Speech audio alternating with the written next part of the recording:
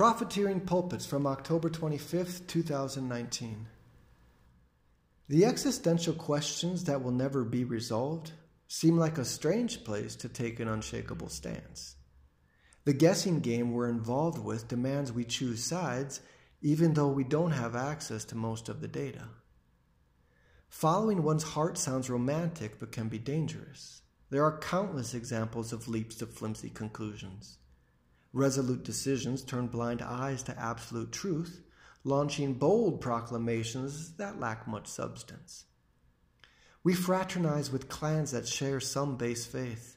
The echo chamber's din cancels out sense balance. Our rejection of ideas which rankle unearned certainty limits impartial exposure, imprisoning us in a box. Discounted evidence makes everyone an expert now. These days are dark. Religious folk are the least ethical. Helping those in need is seen as radical liberalism. Profit earned at the pulpit is taxable income.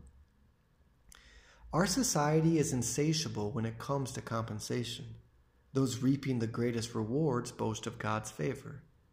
Giving back isn't extreme, it's our mother-loving duty. You can't take wealth when you leave, yet greed cleaves.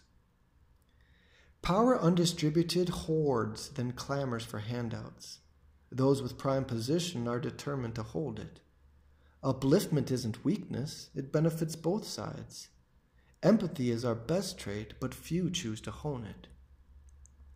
Our mastery of partisanship places dampers on potential.